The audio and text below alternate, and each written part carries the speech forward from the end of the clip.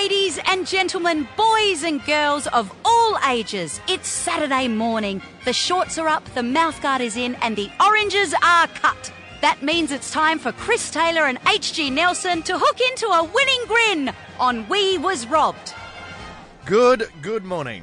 Now, I don't know about you, but in my neck of the woods, it's an absolutely beautiful morning, and I hope it is where you are. Wakey, rise and shine. And before we get into the show, HG, I just want to say a big thank you to Mavis for one of the best mid-dawns I think she's put together here at Kinderling.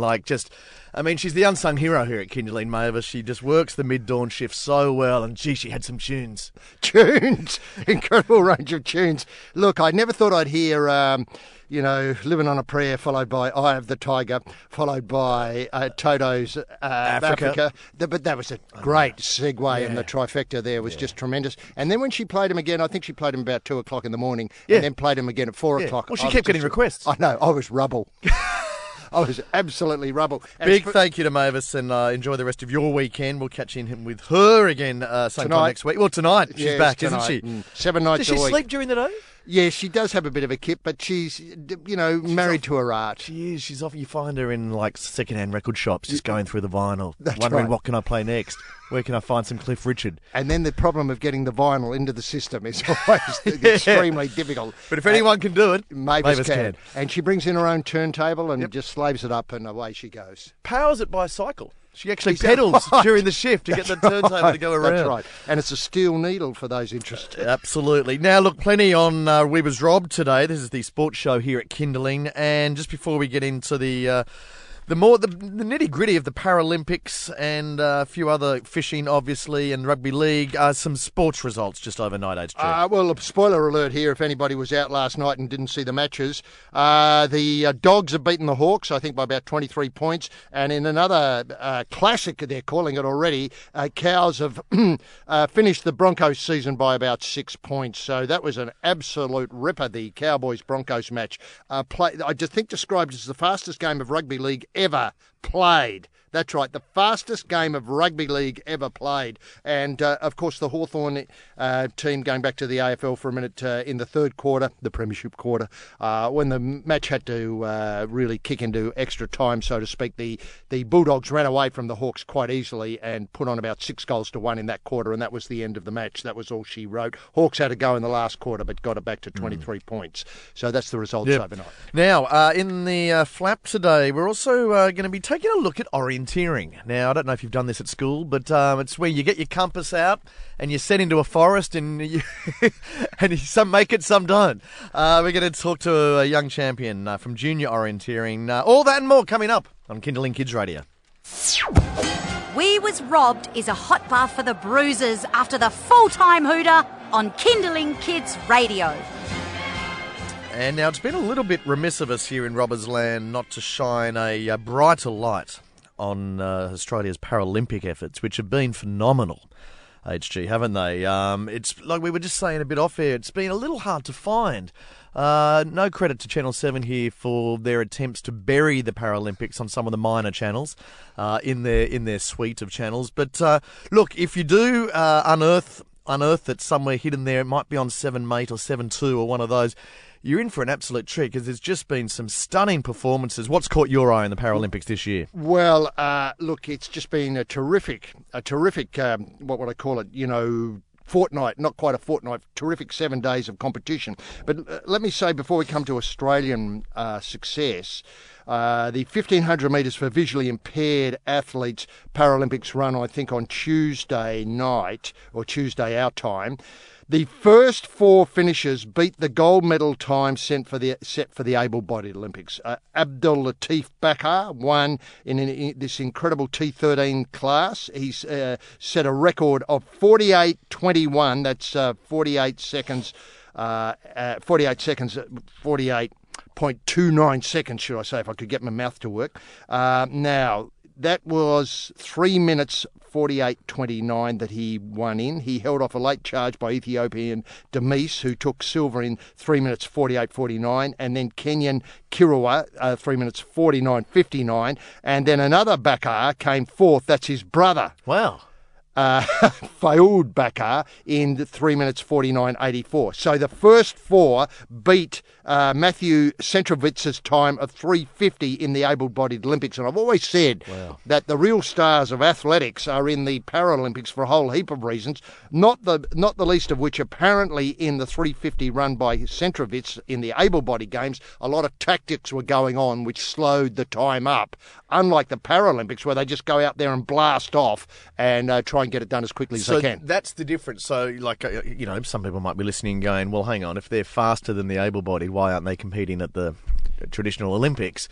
It is, I think the explanation to that, as you alluded to, is there's tactics in the 1500 where a little bit like, I think it's called the pursuit in cycling, where there's a bit of cat and mouse. Now, obviously, they don't go to a standstill like they do in the athletics, but they do sometimes just slow the pace down for tactical reasons, and then leave something up their sleeve to come home strong. So, would the able-bodied athletes be able to run a faster time than what we saw in the Paralympics? They just chose not to in Rio this Games. Correct. That's absolutely right. As I understand it, they try and break up the field by spurts and by jockeying for positions and each runner getting themselves in the best possible position. And apparently the breaking up of the field, the spurting fast and slow is the key thing that breaks them up. Whereas you imagine, because of the visually impaired nature of the Paralympics competition, that they, as I said, they just go flat out and try and get it done as quickly as possible. But so they're almost like running 400s, just sprinting the whole thing. Yes, they'd go as quickly as they could. Now, that's a really interesting question because there must be tactics involved in it. And they'd still have a sense of where their competitors are, even though you can't see them. You'd certainly feel them and hear them. You would. So you'd think there could be an element of tactics in the race? Yes, and they must know exactly where they are, as in 1 lap, 2 lap, 3 lap, and positions as well. And how'd you like to be in the Bakar household to have two boys who could run the 1,500 metres within, let's see, I can't do the maths quickly enough, about a second of each other? It's a hell of a thing, isn't it? Now, one thing I've been taking with HG, with the blind running, is that a lot of them have guides. We saw Australia took gold in the women's marathon, a tremendous effort, and crossed the line there with an able-bodied guide. Obviously there to give instructions about direction, probably where other competitors are, all that kind of thing. I don't know much about this, but the guy, what sort of relationship does a runner have with their guide? Can they just pick someone up that morning and go, hey, you've got to spare 2 hours to run a marathon with me? Or are they part and parcel of the team from like 10 years out? Now, that's an excellent question, and I'm not the best person to answer it. But as I understand it, the guide and the runner have to have a almost symbiotic relationship, and you can get that quickly. Michaela Jones was running with an athlete they call the Animal, and I've got to look up her name, won gold in the triathlon.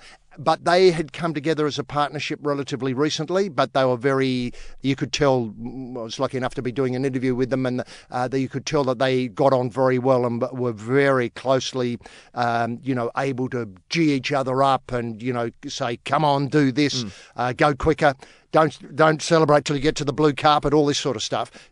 Others, I think, take a long time to develop this relationship, and it's a very close thing, where I'm not sure exactly what the mechanics of it are. Right. It's easy to see that, say, in the triathlon, Michaela Jones is on the front of the bike, tandem bike with the Animal on behind. Mm-hmm. When it comes to the swimming, very short swim in the visually impaired triathlon, long run, long bike ride. So there's a lot of geeing up and trying to keep the person, focused on the task at hand, if that's the difficulty. Now, the guide gets a medal? Guide gets a medal, as well as the... So they're regarded as an equal? Yes. And... Very common to have, but as you point out, very common to have a what would I call it, a settling in period to see whether this guide's useful or not.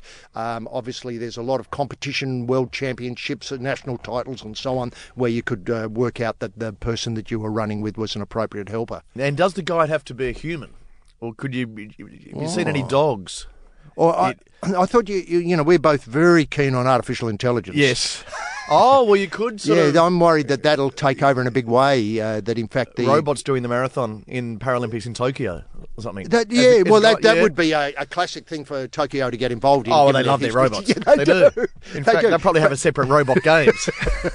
Don't worry, that's already there, I'm sure. No, I think robotics will become a part of it. What I'm always amazed by is the technology that comes to the Paralympics. You know, I was watching an archer during the week, and the archer was telling, again through interview, was telling me that he doesn't have the strength to pull the bow back in the conventional manner, so it's counterweighted, so he only has to apply a modest amount of strength to it. So, but this was an elaborate piece of technology. Yeah. But people in the caper might think, oh, no, that's very simple. But to my eye, it looked completely elaborate because he could hold it there perfectly balanced as though it was effortless carbon fibre, of course, and all that sort of stuff. Counterweighted. I think he was saying it was... and don't quote me on this, a tiny amount of force that he had to apply to pull it back. And, of course, you've seen the prosthetic legs and one of the blades and all in that. fact, the lad who better was... and better, don't they? They do. And the lad who was on, when we talked just a fortnight ago, in the triathlon, who said that he had a leg for each leg. Very good. Yeah. No pun intended. No, yeah. No, it is. Yeah, that's right. He's got a blade for the running and a straight one leg for the cycling. Yeah, and then nothing for the swimming. That's right. He goes au naturel. Look, with these guides, HG, is there a way we can get guides into other sports, even people without disabilities? You mean like rugby league? Rugby league. I'm thinking if obviously they could use a chaperone, Mad Monday style. Wow. But even on the pitch, could they get someone like? Because sometimes they get a bit woozy if they take a tackle up high. Could they just bring a guide on to say, okay, there's someone coming up to tackle you now. Good idea to pass to your right, or that kind of thing. Because I think I'd love to see more guides in sport. Right. That's a really interesting idea. You mean you could, if you had somebody concussed, you could measure how concussed they were. Do they need a guide? Do they need a guide? And could the guide be dialed to the appropriate level of concussion? Oh, so the guide's in sort of Oculus Rift style. I don't know because let's face it, a lot of people when they get concussed don't remember a thing about what happens after the concussion. So in the old days, a lot of rugby league players have played in grand finals and they can't remember a thing about it. Probably the same in AFL. Yeah. But now, because of the code of concussion, having to remember the recipe of Anzac biscuits and all that sort of stuff to prove that you're not concussed, and, simple questions like, who's the Prime Minister of Australia? That's the tricky one. What am I doing? Where am I? Etc. And the Anzac recipe. Well, now they've got a much better handle on how concussed a player is. So, and the protocols are fairly strict because, as we know, getting belted in the head isn't very good long term. So the idea that you could somehow marry a guide to the level of concussion is a intriguing idea. I'm sort of a bit put out by the idea that the guide also needs to be at a level of concussion to be sympathetic to the person. I think they need to be reasonably have their wits about them. The guide needs to have their wits about them, as do the rest probably. But just sort of give pointers. Also, but also just to be a friend. A friend, what a lovely idea. Because I don't think there's enough friends out on the paddock. No, in the half dream room. Sometimes you feel like, oh, the opposition's against me, my own teammates are against me. Sometimes you just want someone to talk to. That's out true. there. So the guy can not only give sort of, practical advice on where to run, where to pass, but can also just be there for a pastoral chat. If you're having any, self-esteem issues or any of that kind of thing. I don't think we're looking after our players enough. No, well, what a lovely idea, because one of the topics we'll be dealing with this hopefully in the next 2 hours, is the problem of the highs and lows of rugby league and what to do about them. A pastoral chat seems to be the way that the Penrith Panthers are solving it, by coming together in groups and talking about the issues with the help of the person upstairs. And speaking of these things, I mean, the highs and lows are just lovely caught this week in the manner of the lock for the Cowboys, Jason Taumalolo. He was charged by the police for hiding in some bushes and throwing eggs at passing cars. That was that was last week. And on Tuesday night, he was voted by his peers as the best player in the game this season. That's the beauty of rugby league. Redemption and crime, beautifully caught there. I mean, go through the mind of a young, fit cow thinking, well, free range, or do I just go and get a dozen off the shelf or a couple of dozen off the caged shelf. ones. That's Yeah. And what cars are we going to aim at? Are we going to have a go at, Mazdas. And is it a competition? Yeah. How many Mazdas or how many punch can bugs? Can you get it on the badge of the car or on right. in the driver's scoring? eye line? Scoring? Yeah. Is there a system of scoring? And then, of course, the cops tap him on the shoulder and, listen, buddy, what are you doing here? You're a rugby league player, I know that. Now put the eggs away, buddy, and come down. Yeah. And then the next night, glittering, star-studded, all the greats there, past greats, past great eggers as well as past greats. And the name read out, and the winner is Jason Tamalolo. Oh, well, it's a redemptive game, isn't it? But when he got home later that night. More eggs? More eggs. That was the foghorn of football fun on the pirate ship. We was robbed. All aboard! Yes, on Kindling this morning. HG, how are you going with the screen-free challenge? It's incredible. I haven't looked at anything, for about 4 months now. Yeah, 4 months. 4 months, yeah. No, look, Life's just improved tenfold, hasn't it? That's right. It took me a while to give them up, but once I got rid of the television, that was the last straw, really. My smart TV does most of my work now. It's just so smart. It's just incredible. The thing it will do is say filter out Bruce McAvaney out of a AFL call. Wow. I've got a hump with Bruce at the moment. Bruce, of course, for those who follow these things, loves commentating on Dennis's call. So as in the middle of the call, he'll say... He calls the call. He does. Great call, Dennis. Yeah. That gives me... I've just got to throw another brick at the television. Wouldn't it be great? I've had to put wire up in front of the television, Yeah. chicken wire, so I can the bricks bounce off the chicken wire and it doesn't ruin the image. But what I'd love to see in the future is no calling of the football at all, just Dennis and Bruce talking about the call. What we'd be calling if we were calling and how good it'd be. Oh, right. Wouldn't it be good to get Dennis, Bruce and Rabs in a room and just to call each other, whatever they're doing? Bruce takes a glass of milk. Drinks it. Yes, great call, Bruce. Yeah. Should I say great call, Rabs? Now, I've got a bit carried away with the screen-free challenge. How far have you gone? Well, I've been going down to Harvey Norman and the good guys and just demolishing TV sets. Have you? Yeah, just trying to eradicate screens. Just egging? Yeah, bit of egging. How do you get on with that? Do they? Oh, the cops have become involved a couple of that's times. right. So kids, that's going too far. You don't need to be aggressive towards a screen. Just put it aside if you want or not. Now, look, medal tally at the Paralympics. How are the Aussies doing? Well, look, earlier in the week, the South Pacific Nightmare, which, as you know, is my big problem, that's the New Zealand beating Australia. You're reading this on a screen? I am, sadly. Yes. It's all right. Yeah. Yes, the next break, we can go screenless. Yeah, disclosure. Look, I was concerned. In fact, I think at one point Australia and New Zealand were neck and neck, but now Australia's scooted away, and Australia at the moment has 17 gold medals, and New Zealand, for those keeping score, has 9. So I think Australia's comfortably seen off the challenge from New Zealand, but China, 90. Great Britain, oh Lord, Team GB. Team GB is just as strong in the Paralympics. Paralympics, very, very strong. 57. Ukraine, 37. 37. Ukraine, 37. Now, suspicious. You care to tease that out for me, Chris? What do you mean, they lopping off arms? Off able-bodied athletes in time for the Paralympics? 37. Somebody told me that... Where are the Americans? Now, wait a minute. Oh. Somebody told me that Chernobyl has had an effect on birth defects in Ukraine.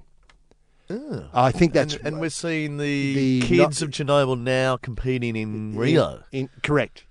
I think that's right. Don't quote me on that, but I think that's as explained. They've had quite a... But, of course, that's a very difficult silver lining to draw around that nuclear cloud. If you're saying, sure, we lost a lot of people, a lot of kids in the form, but hey, look at our medal tally. Yeah, 20, in the Paralympics. I don't know, what are we, 30 years after... Is this the long payoff on some scientist who was responsible for that disaster? I think that's what they... Well, that's an interesting... that'd be fascinating. But...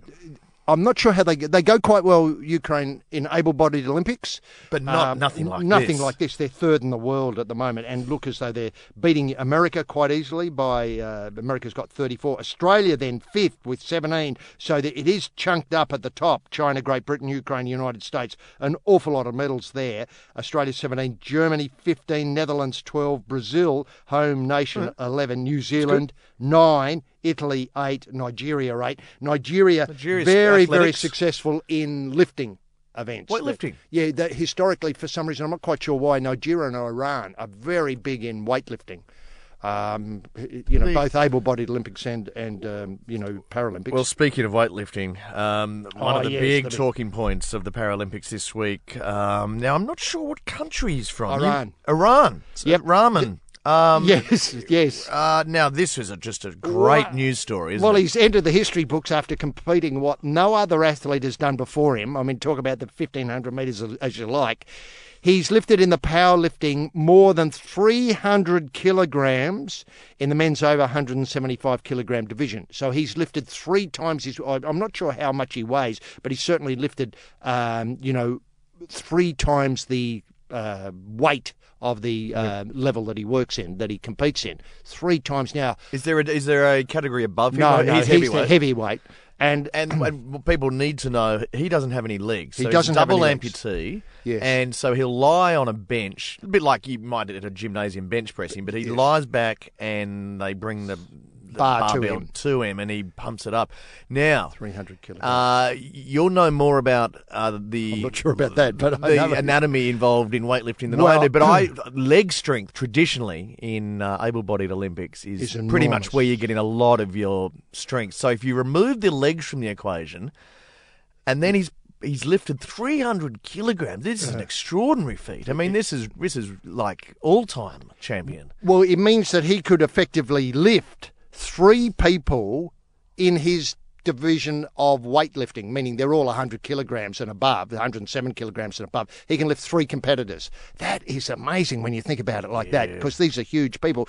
Now, the strongest Paralympian, no match for his competitors in the competition. It was fantastic to see a record 310 kilograms. I know he came into this on either 275 or 295. He promised to go over the 300. It's a staggering 75 kilogram above his gold medal level in 2012. It's even more incredible when you realise, as you pointed out, he has no legs.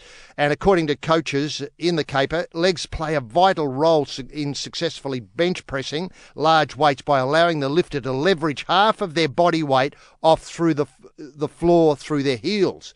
This is a bit technical, but the pressing down, it's always opposite direction, so they can push on the floor in order to lift above. He could use his back against the bench, presumably, to get the same... Try to. He's obviously happy. He's spoken the 300-kilogram strongest Paralympian. He wants to be an inspiration for all people with impairment who stay at home and don't lead an active life, and especially for the youth. Rahman's amazing feat is just 20 kilograms less than Kirill Sarachev's record bench press of 335 set last year, and Rahman has set himself to target toppling the Russian's mark. But of course, Kirill Sarachev's is an able-bodied athlete. That's incredible. That was an extraordinary story. Extraordinary vision if you want to check it out somewhere. I'm sure it's online somewhere. The celebrations of the weightlifters need to be seen.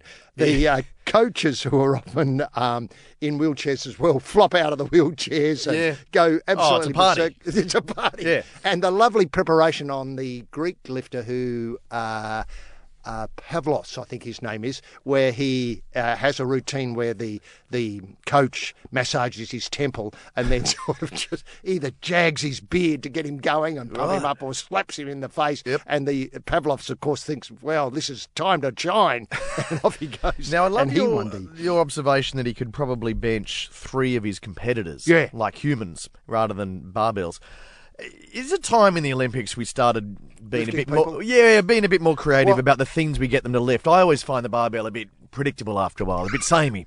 Shouldn't we be bringing in trucks or people, like a dead whale carcass or something like this? Like kids could get involved and sort of nominate through an online or a hashtag or something like that what they want the weightlifters to lift. that particular round. Okay, you're absolutely right. Like Raman's obviously got weights on the barbell, but they, being a layperson in it, they could be kilogram weights. Do you know what I mean? Because there's two black ones, red one, and yellow one. Now, people who understand the caper will realise what that adds up to. They denote different weights. Yeah, different weights because of the colour, determined by the colour. But the difficulty is that you come to this and you just see him lie there and push things up. Yep. And you think, well, that's interesting, but then they add on more weight. It's not televisual. Yeah, thanks. Yeah. It's not televisual. Whereas, as you point out, if you bought a couple of Volkswagens in and put them on a bar and got him to lift them up, which obviously he could, then that would be way more interesting. And nominating the weight, what the weight is an excellent idea. Or even celebrities, so you could get a bachelor contestant or something. If you could realise 3 bachelorettes at weight between them, I don't know, 280. That's probably wrong. 280. They'd be disappointed. The bachelorettes at 280. But let's say you'd maybe have to 5 bachelorettes. So you'd have 3 on one side of the bar. Oh, you'd have to have 3 on each side of the bar, and probably. Then 3 just to be sort of equally weighted. And then how many bachelorettes can they lift? I mean, don't tell me that wouldn't get people interested. I'm Sam Moran, and you're listening to Kindling Kids Radio. Bandits and outlaws, this is Radio on the Run, and you are packing down with repeat offenders on We Was Robbed. Hope you're having a very good weekend. You are with Chris Taylor and H.G. Nelson here on Kindling. We haven't talked tennis for a while. No, well, look, this is the most exciting development in tennis I think... Since the invention of the racket. Well, that's a big call. But the invention of the racket, yeah. What did they use in tennis before they invented the racket? Did they just play with their hands? Well, there must have been some version of it, because Royal tennis predates our sort of tennis. Hampton Court. Yeah. Now, how did that work? Well, it was played with rackets. Square rackets. Yeah, I assume that they originally were made out of wood or something more like a beach bat idea. I may be wrong about that. I'm just not sure when they started stringing catgut around a frame. Is that what it is? Originally it was. Yeah, Originally right. it was. And on a wooden frame. Now, of course, they're carbon fibre and nylon strings and all sorts. But how about this? Leighton Hewitt, our Davis Cup captain and coach, won't stand in Nick Kyrgios' way if Australian tennis great walks away and makes good on his promise to pursue a professional basketball career. Kyrgios, yeah. I don't know how much strength there is to this Mr. story. Headline? I don't want to hang around, Kyrgios says. That it got me intrigued. I thought, well, who does? But Bernard Tomic appears to have revealed where that may, was spilling the beans after the match that gave Australia a 2-0 lead in Australia's Davis Cup tie against Slovakia. And I think I'm right in saying if we beat Slovakia, we return to what's called the World Group, so we don't have to go through all the qualification again. We can stay in the top flight. He's playing in an all-star game next year in the States. Hopefully he can score a few points. If Tomic's mail is correct, Kyrgios will play in the NBA All-Star Weekend celebrity event, one which includes retired NBA players and those who have made their name in other sports and in the world of entertainment. Sarah Silverman, Kevin Hart, Jason Sudeikis, and tennis players Evgeny Bouchard and Milos Raonic. I'll never get his name right. Raonic have graced the course in recent years. The latest news on Kyrgios comes after he gave Australia the dream start yesterday in Sydney. Well, I'm only playing for another 4 or 5 years, he mumbled when asked about Australia's prospects of heading the Davis Cup tilt. Kyrgios' pledge comes after the controversial star raised eyebrows last month when he revealed to the New York Times he planned to be retiring by 27. The age of 27. Hewitt is unsure how serious Kyrgios is. And he wants to take up basketball. Now, what are his b-ball skills like? Well, Tomic, who often plays basketball with Kyrgios, said the teammate had been invited to feature in the NBA Stars, hopefully score a few points, spotted by talent scouts, asked to step up for... Now I'm going to struggle for the New York Knicks, is it? Are they the basketball team? Yes, the Knicks. That'd be great. A tight fit, I would have thought. Kyrgios turning out for the Knicks. One thing that worries me, though, slightly, is that basketballers tend to be quite a bit taller on average than Kyrgios. Nick Kyrgios. Oh, Is that he's right? not. Does that He's not matter? short. No, he's not short. And he could be a point guard or something like that. Look, how unprecedented would this be? Like, how many? I mean, we talk a lot on this show about code hopping, which is something I think Jared Hayne has really brought to the fore.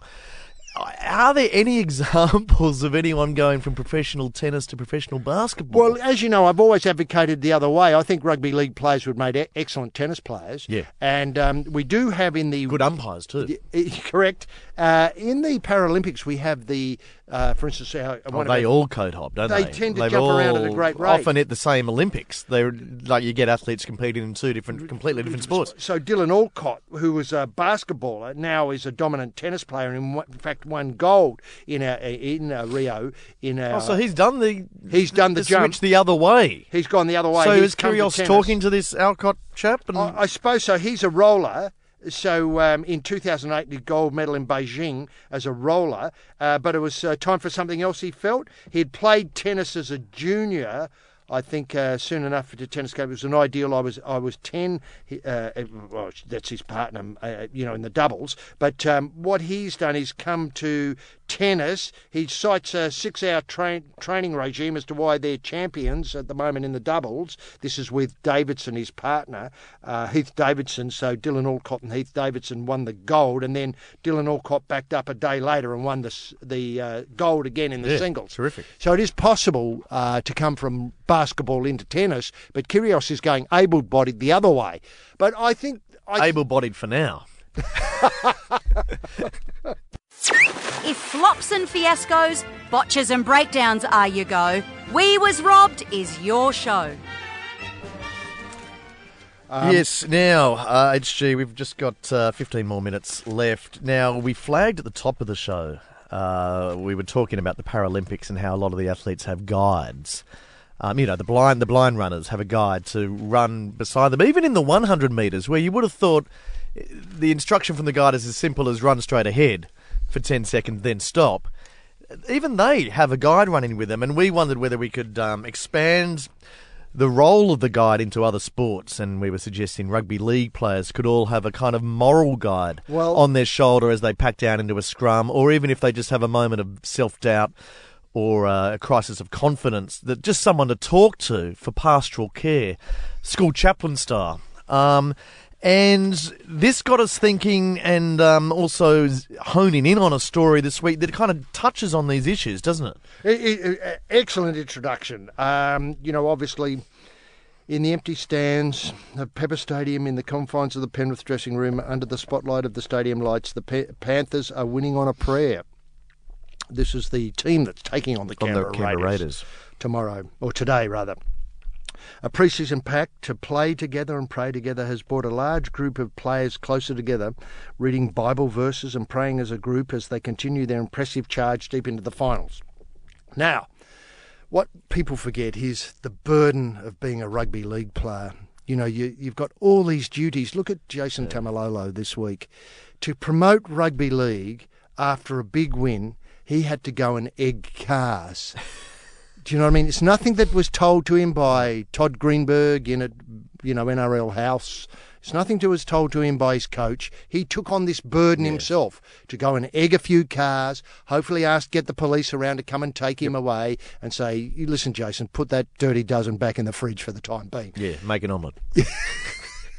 So what happens is that we have this great burden of players playing rugby league, then thinking about the burden of promoting rugby league in a time when the AFL is making great encroachments into the heartland of rugby league, of the burden of training, of injury, of defeat, of getting bagged out by the coach, the media, having to front the media and explain what you were doing then. Why were you egging the cars? Well, I was egging the cars because I wanted to promote rugby league. You have to turn to somebody, Chris, somebody. You do.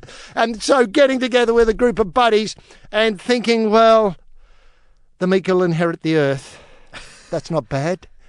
That's something we can hang a hat onto. Yeah. We're not sure what a meek is, but we think they're going to inherit the earth, so let's go with that for the time being. You beauty, let's go and bash up those Canberra Raiders and show them who's the boss, that sort of thing. Is that how it works? I think so. And remember, of course, these you've got players... God on your side. That's an enormous fillip. And remember, the players, the burden, the repetition of activity, the passing endlessly to the players to the left and to the right, and then running up and getting tackled again and getting knocked over. But remember, of course, and you're only earning about $150,000 a year to do this. I know. That's the thing. Oh, they're doing it for pittance. There's something almost monastic about being a rugby league player. Like the repetition, the vows, the commitment to a sport and to your fellow player. Moving into the same motel. Moving to the same motel. And in many ways, the Ibis Narada is the monastery of rugby league. of rugby league.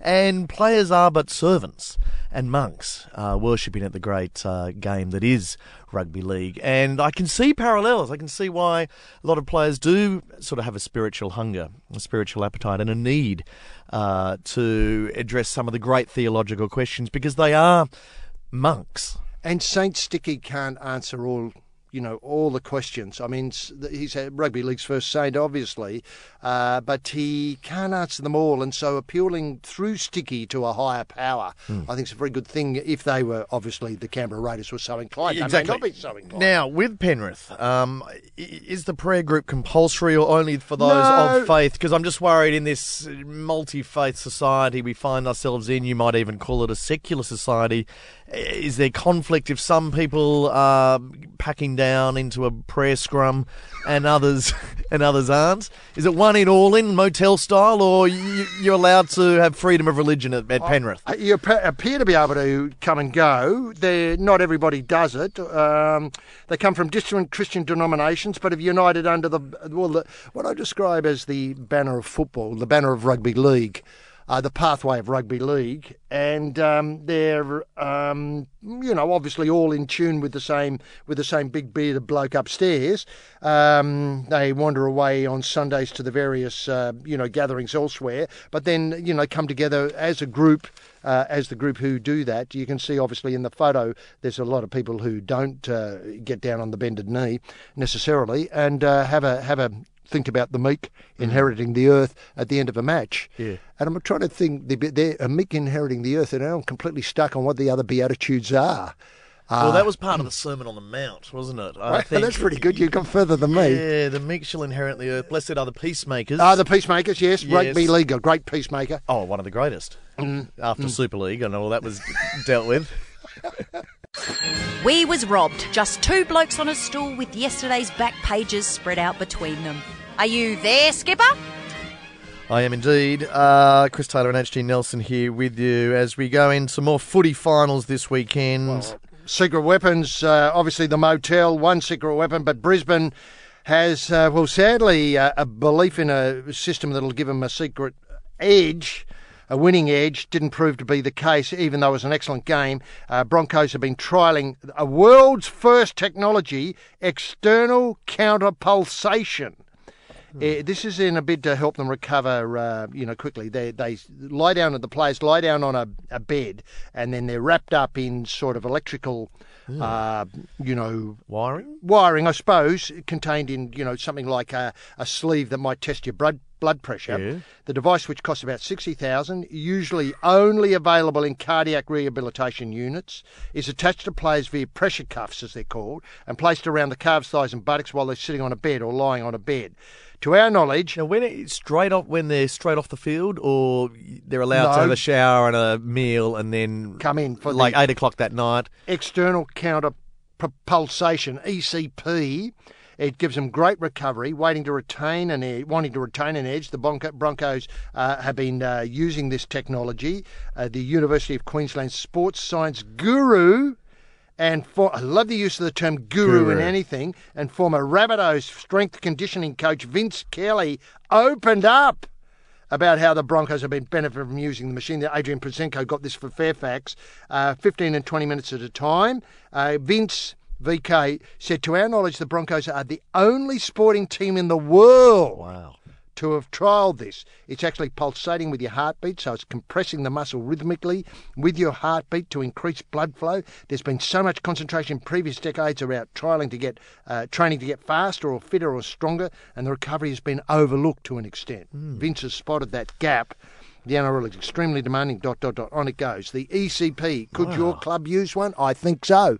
That is an extraordinary development, isn't it? The first in the world. How many minutes do you need hooked up? They say 15 to 20 minutes at a time. I'm not sure how many bursts. So to do a whole team, we're talking a couple of hours there. A couple of hours. And in the motel, it'll be a winner. Well, imagine if you hooked yourself up to that in a motel while praying to the big man upstairs. You'd be absolutely dead cert to win a premiership every single year.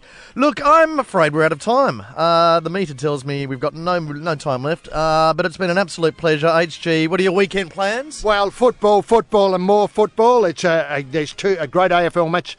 Swans, of course, v the Adelaide Crows. It's a Battle of the Birds at the SCG, and then the Rugby League, obviously the Panthers and the Raiders. Do I need more? It's all ahead of us. Thank you for your company. Thank you to Lenita Steer for joining us and giving us a fascinating insight into the world of orienteering. That's something I'm going to be trying this weekend. But until we next meet, I've been Chris Taylor, he's been HG Nelson. We'll see you again 8 o'clock next Saturday on Kindling Kids Radio.